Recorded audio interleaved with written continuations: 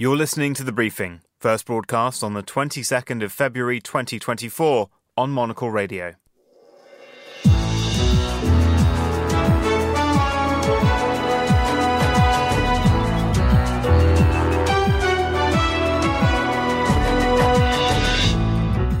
Hello and welcome to The Briefing, coming to you live from Studio One here at Midori House in London. I'm Vincent McAviney.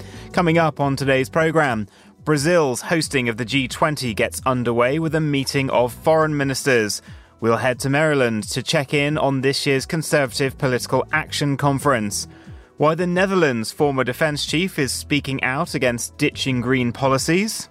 And increasingly, I realize that climate change is becoming a major driver behind a lot of uncertainty in the world. And it's Thursday, which means Fernando Augusto Pacheco is here with the Global Countdown. Yes, indeed, Vinny. And today's going to be a special one. We'll look at some of the top music biopics. All of that. Plus, we'll get the latest business news too. All that right here on The Briefing with me, Vincent McAviney.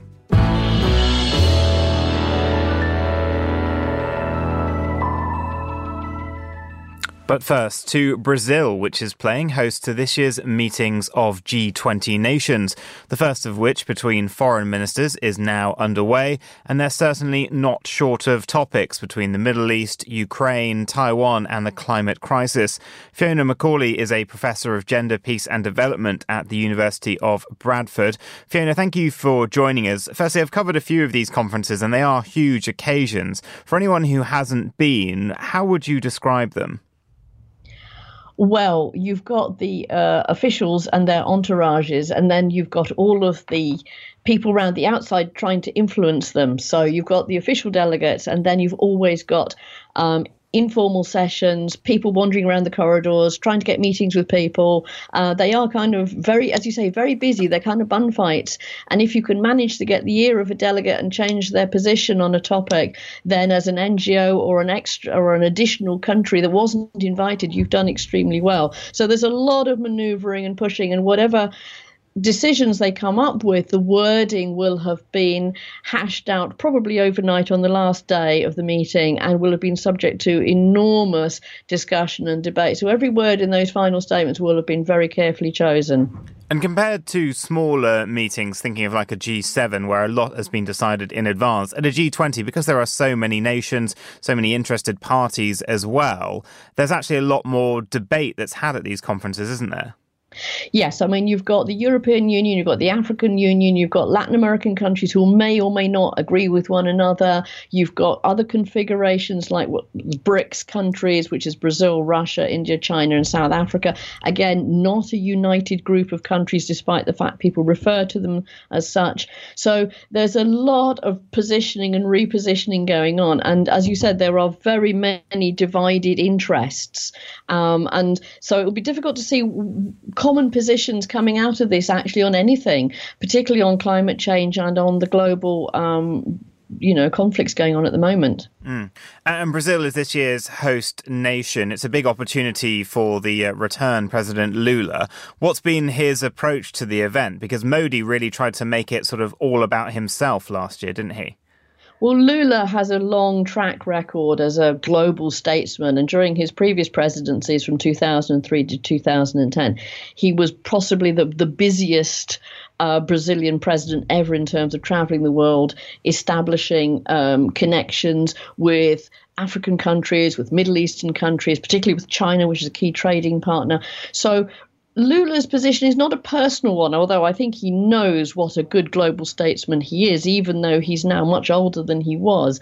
His view is that Brazil should be a leading voice in international politics. And that's not just his view. This is something that Brazilians, the foreign ministry in Brazil, have felt for decades, and they have always been key in designing the international architecture. They were there at the birth of the United Nations. They give the opening speech at every General Assembly. So they kind of feel like Brazil should be, specifically, he said recently, a protagonist of great influence in the world. So I think it's partly about positioning Brazil in that global conversation. And the first meeting of foreign ministers has been tense, with nations clashing with Russia over the suspected killing of Alexei Navalny and the war in Ukraine. Is that dominating the conversation? What else are they debating?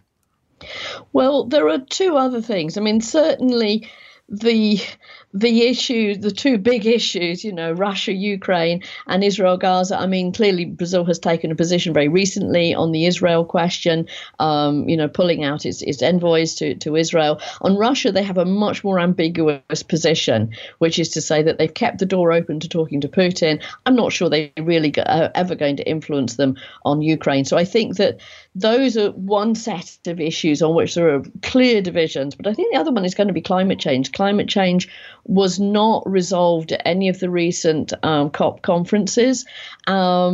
Brazil, again, would love to be a leader in that debate, but bear in mind that it also wants trade and economic growth. So whatever its leadership on, say, the Amazon rainforest, it's also going to want to be talking about oil. It has oil reserves and so forth. So I think those are the two big contentious areas. I think everybody can pretty much get together on, we need to reduce global poverty. Nobody disagrees with that, whereas they do disagree with the degree to which climate change needs to be tackled and at what speed and how, particularly with oil-owning nations.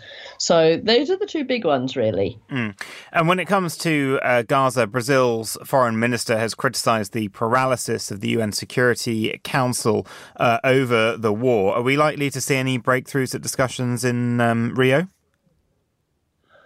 Oh, I would love to think so, but I kind of doubt it. I think there will be lots of regroupings around it. I mean, I think that we're in a very different position now than we were several months ago. And the fact that the South Africans, in a sense, broke ranks and took the case to the International Court of Justice to test the allegation of genocide, or at least to talk about genocide prevention. They are part of the BRICS, of course. Now, they have moved to use the international system to scrutinize, a fellow member, whereas I think Russia would not want that at all in relation to their activity in Ukraine. So I think there'll be some regroupings, and I think the dial has shifted. I think that conversation on Gaza and the limit to what is, to legitimate self-defense for Israel against Hamas, and where that crosses the boundary into a very, very well-respected international principle around the protection of civilians, the responsibility to protect, all of which Brazil was in the center of that debate a couple of decades ago. I think there'll be some maneuverings, but I don't know that we're going to come out of it with a clear position. Possibly one around a humanitarian ceasefire, but that's a kind of a slight bit of a fudge for many. It's humanitarian protection, but not really calling for a ceasefire. I don't think there'll be a unified position. And finally, Vladimir Putin has been persona non grata at the previous two G20 since his illegal invasion of Ukraine in Indonesia and then in India. Do we think he's likely to attend this one, or will he be sending Sergei Lavrov back again in November? Oh, good question, because a few months ago in the summer, Lula rather unwisely said, oh, yeah, Putin can attend, we will not arrest him. And then there was a furore and he retracted that position. Now, bear in mind that Lula's position and that of Brazil is one of absolute adherence to international norms and legalities. So although he wants to be an influencer on Putin, he's also very well aware of the fact that if you make a claim to be a global leader, as Brazil is doing, then you must be part of that upholding of international norms. So I don't know. It'll be interesting. I think Putin may not come, but if it does, it will really test which way Lula and Brazil will want to jump on that question, because they have been pretty clear on the question of legalities. And bear in mind, one of the topics for discussion at this summit, this meeting, is reform of the United Nations and the Security Council. Brazil has been lobbying for a seat on that Security Council for decades now, and that's part of the discussion. So you can't be part of the global governance apparatus if you're not willing to adhere to those norms, and Brazil always has. So I think it's questionable as to whether Putin will turn up. Fiona McCauley, thank you. Now here's Sophie Monaghan-Coombs with the day's other news headlines. Thanks, Vinny.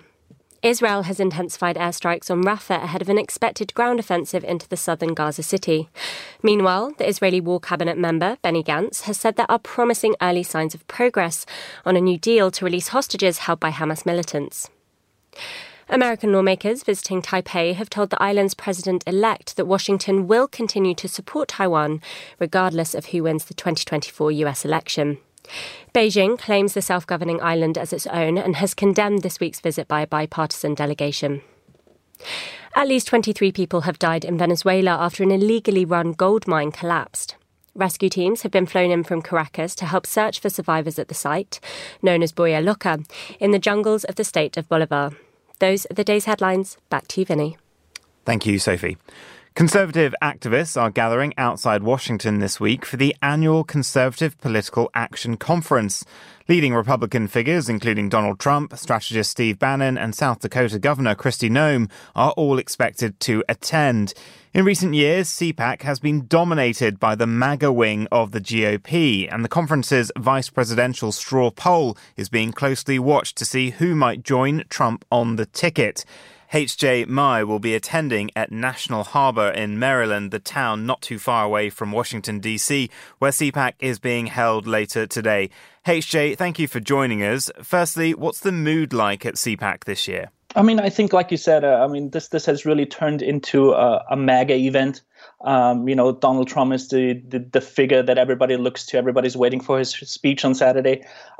So I think, the mood going into it is everybody who attends this event, thinks Donald Trump will be the nominee for the Republican Party. And this is just almost like his coronation. I mean, everybody will listen to him. Everybody tries to make a case to be his vice presidential candidate. And so, we'll see what we're going to hear over the next couple of days. And when are we expecting Trump to address the conference, and what is he likely to say? Trump himself is set to speak on Saturday, which is also primary day in South Carolina. And he will probably just continue to make the case that, this primary is over. Nikki Haley, the only remaining rival, should finally, concede and make his case about that the Biden administration is not handling border security, that migration is a problem for this country. There's also some expectation because CPAC has always been, has a strong evangelical attendance that he might, say something about his plans for, maybe codifying abortion. And so those are the expectations, really. But I think the first couple of days is also, once again, you mentioned a couple of names who might make the case, to be his running mate. I just want to pick up on one point there before we talk about the running mate issue. Abortion, particularly with the kind of evangelical base, is such a key issue. He's trying to simultaneously campaign and say, I'm the person that got rid of Roe v. Wade for you and is allowing this massive change of laws around the country. But at the same time, he's been saying he wants a 16-week ban and thinks that the polls show that, that the Republicans are getting punished on all kinds of races for their position on abortion because the vast majority of Americans want legal and safe abortion. So how is he going to thread this needle, do you think? I mean, I think, depending how you want to look at it, we're still in primary mode. So I think, the whole tough on abortion works with his base. I don't know if you're aware, but just earlier this week, the Alabama Supreme Court actually, had an interesting ruling where it gave frozen embryos basically the same rights as children.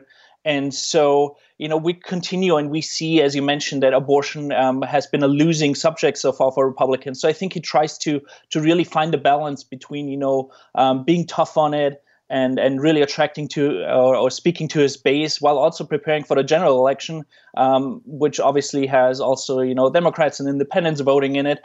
And I think, pointing to the 16 weeks that is out there, I think, that might be a good middle ground for him, or at least his campaign sees it as a good middle ground to not be too tough, but also tough enough to not lose any evangelical votes.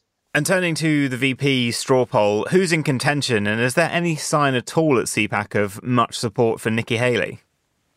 Let's start there. There's absolutely no support. I mean, she wasn't even invited. Last year at CPAC, she was booed pretty much off the stage. And in terms of running mates, you named a couple of names. Kristi Noem, the governor of South Dakota, has been thrown out there. Elise Stefanik, who is a congresswoman from New York, and a leader in the House. She's been almost campaigning for this job. So those are definitely two names. And Trump himself earlier this week did a town hall, and he pointed strongly to South Carolina Senator Tim Scott, who was initially running in this presidential primary but dropped out early on. And is there any reaction there to his daughter-in-law, Lara Trump, who's vying to be the RNC chair, suggesting that the party should pick up Trump's now $500 million in legal fines? I think what Lara said is really interesting, and I think she's not wrong that a lot of his base would probably agree that the party should step in there. But in terms of election laws here and especially campaign finance laws, it seems very unlikely and just not possible at the moment. But I think his base would be absolutely for that, to use that money, that they donate to cover his legal fees. And finally, Liz Truss and Nigel Farage had crossed the pond to address an international summit on Wednesday. Liz Truss sort of going down the rabbit hole, claiming it was a deep state that undid her, even though it was the free markets, really, that she claims to love so much. Did she get much of a sort of following there? Yeah, I mean, she really hit home. She knew her attendance or her audience at this event. And, she really, hammered home this whole deep state, conspiracy theory that is also, very much in line with the MAGA movement. So, yeah, she definitely got traction. This is definitely something that we will hear over the next couple of days. And so I think, she just, played to the right audience when she, brought up those issues. H.J. Mai, thank you. You're listening to Monocle Radio.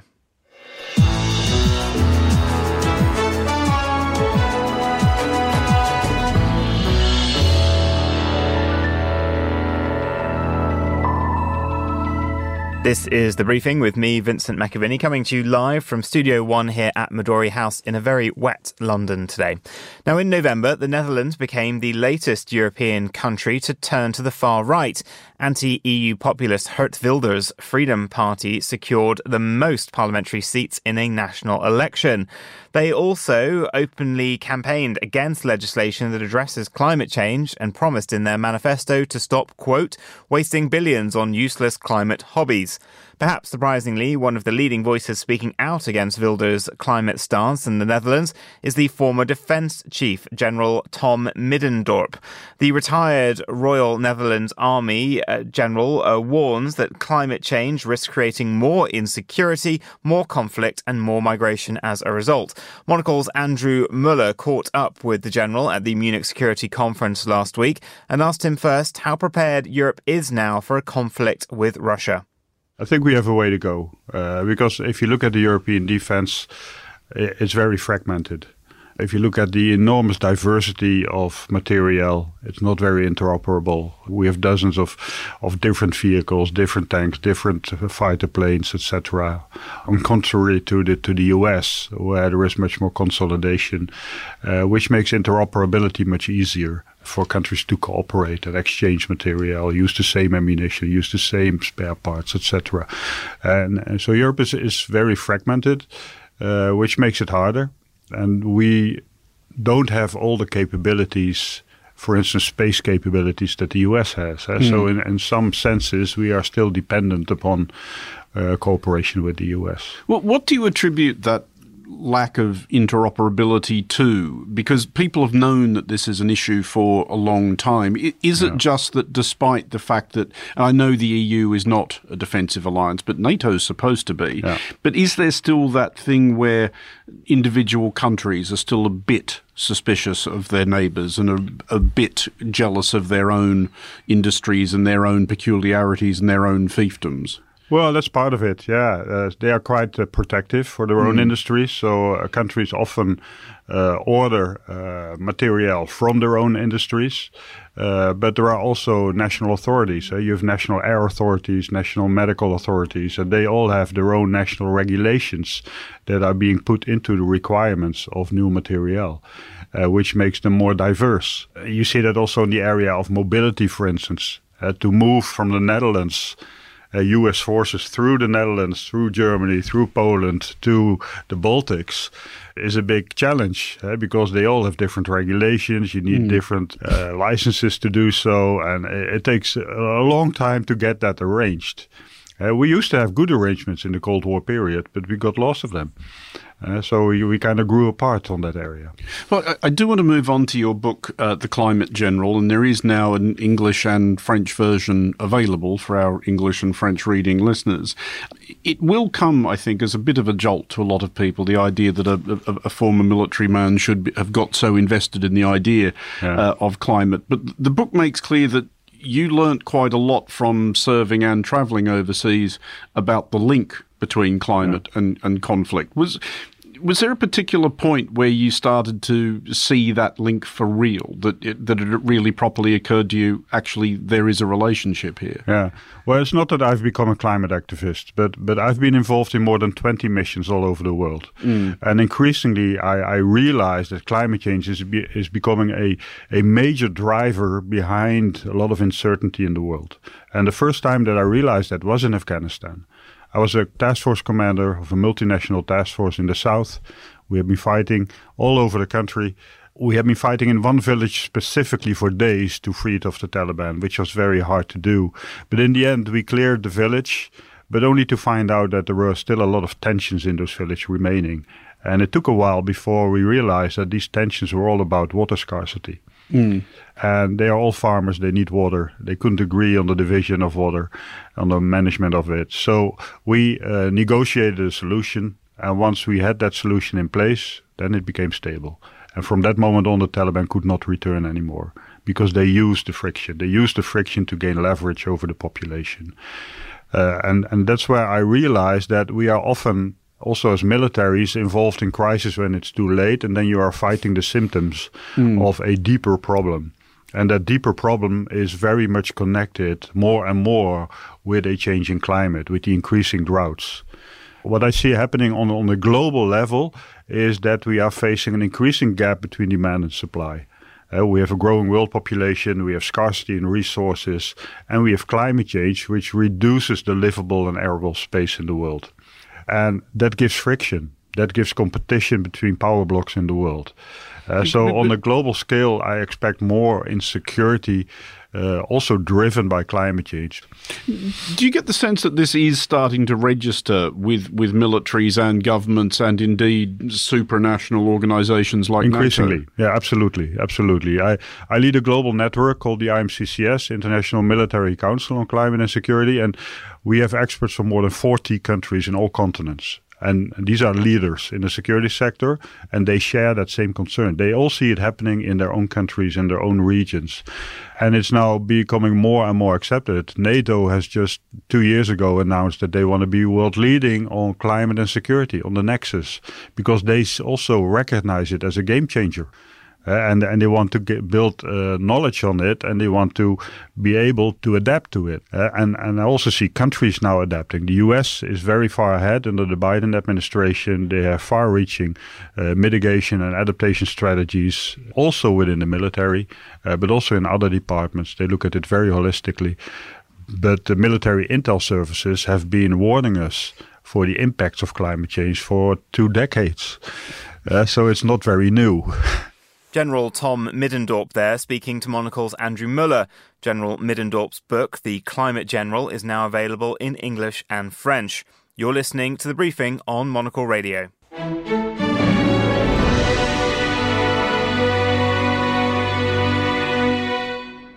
Time now to get the latest business headlines with Bloomberg's Ewan Potts, who joins us from Dubai. Ewan, investors are very excited about a chip maker today. What's behind all the hype? Yeah, there were two big business stories in the diary for today. I know you follow these things, Vincent. There was the minutes from the US Federal Reserve. What Jay Powell says is always of interest to investors. He's probably the most important person in the world when it comes to markets. And there were earnings from chip maker Nvidia. Well, in the end, nobody cared about the Federal Reserve's minutes. It's all about a company called Nvidia. Now, the company reported stellar earnings, not just for the last quarter, but also for the current quarter. Analysts were expecting revenue of $22 billion. The company said it was going to take about $24 billion in sales. Now, the stock is up 13% in pre-trade in New York today. It's actually doubled in value since last May. You remember that all the big tech names have been flagging artificial intelligence spending in their earnings forecasts, in their earnings stories, not just Meta, the owner of Instagram and Facebook, but Google's parent company, Alphabet, Microsoft. They're all at it. There's a lot of hype around AI at the moment.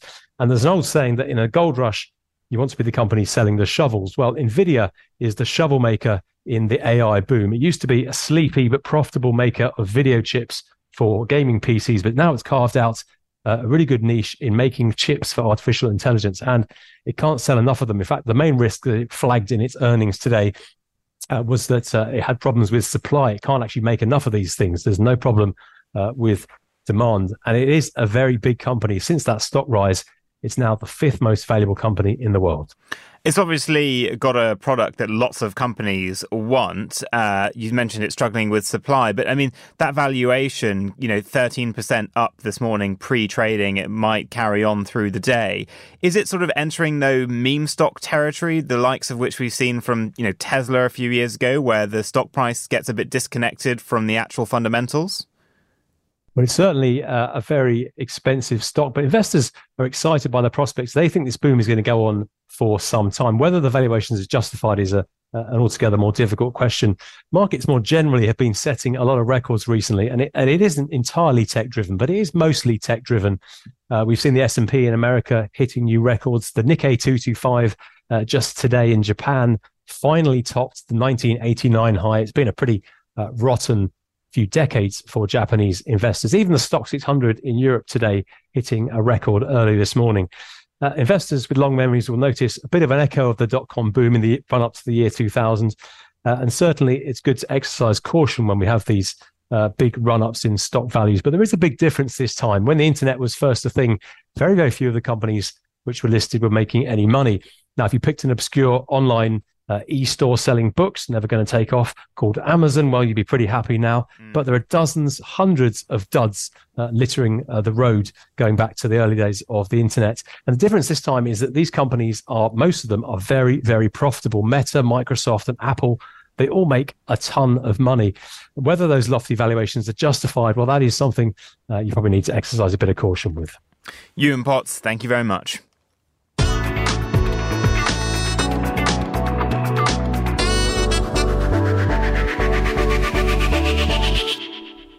Well, that sound means one thing. It's time for the Global Countdown with our senior correspondent and music curator, Fernando Augusto Pacheco, who is with me now in the studio. And Fernando, we're not going to a country this week. We're going to do something else. Absolutely.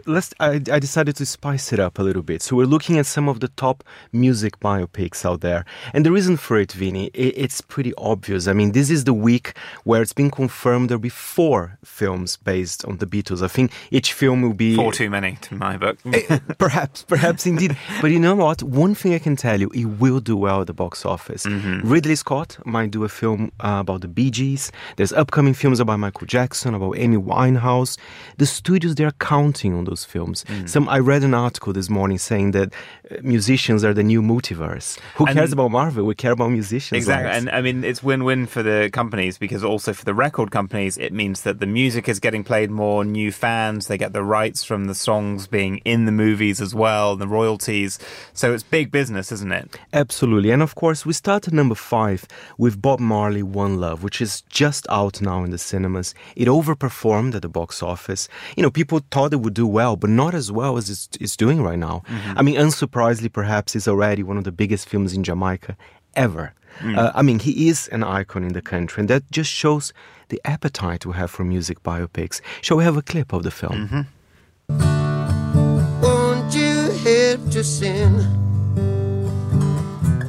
these songs of freedom is all I ever have. Redemption songs. When you write that? All my life.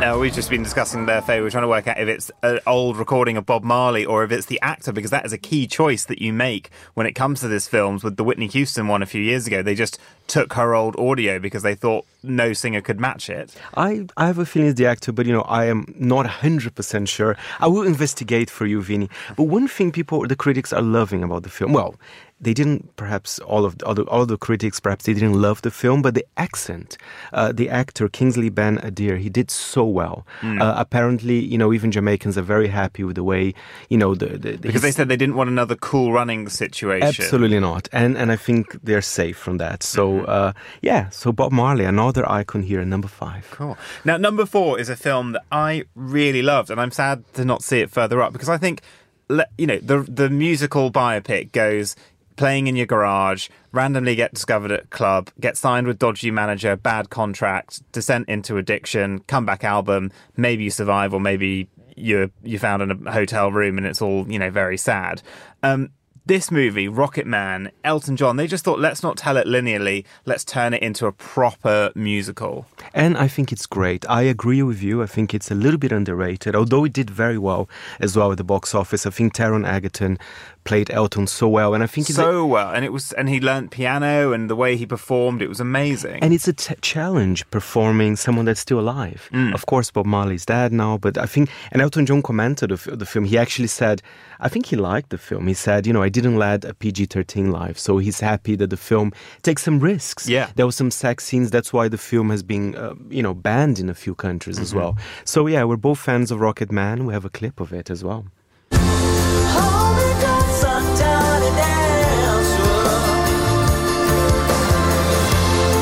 Care how much pressure I'm under? Not really. I'll still be collecting my 20% long after you've killed yourself.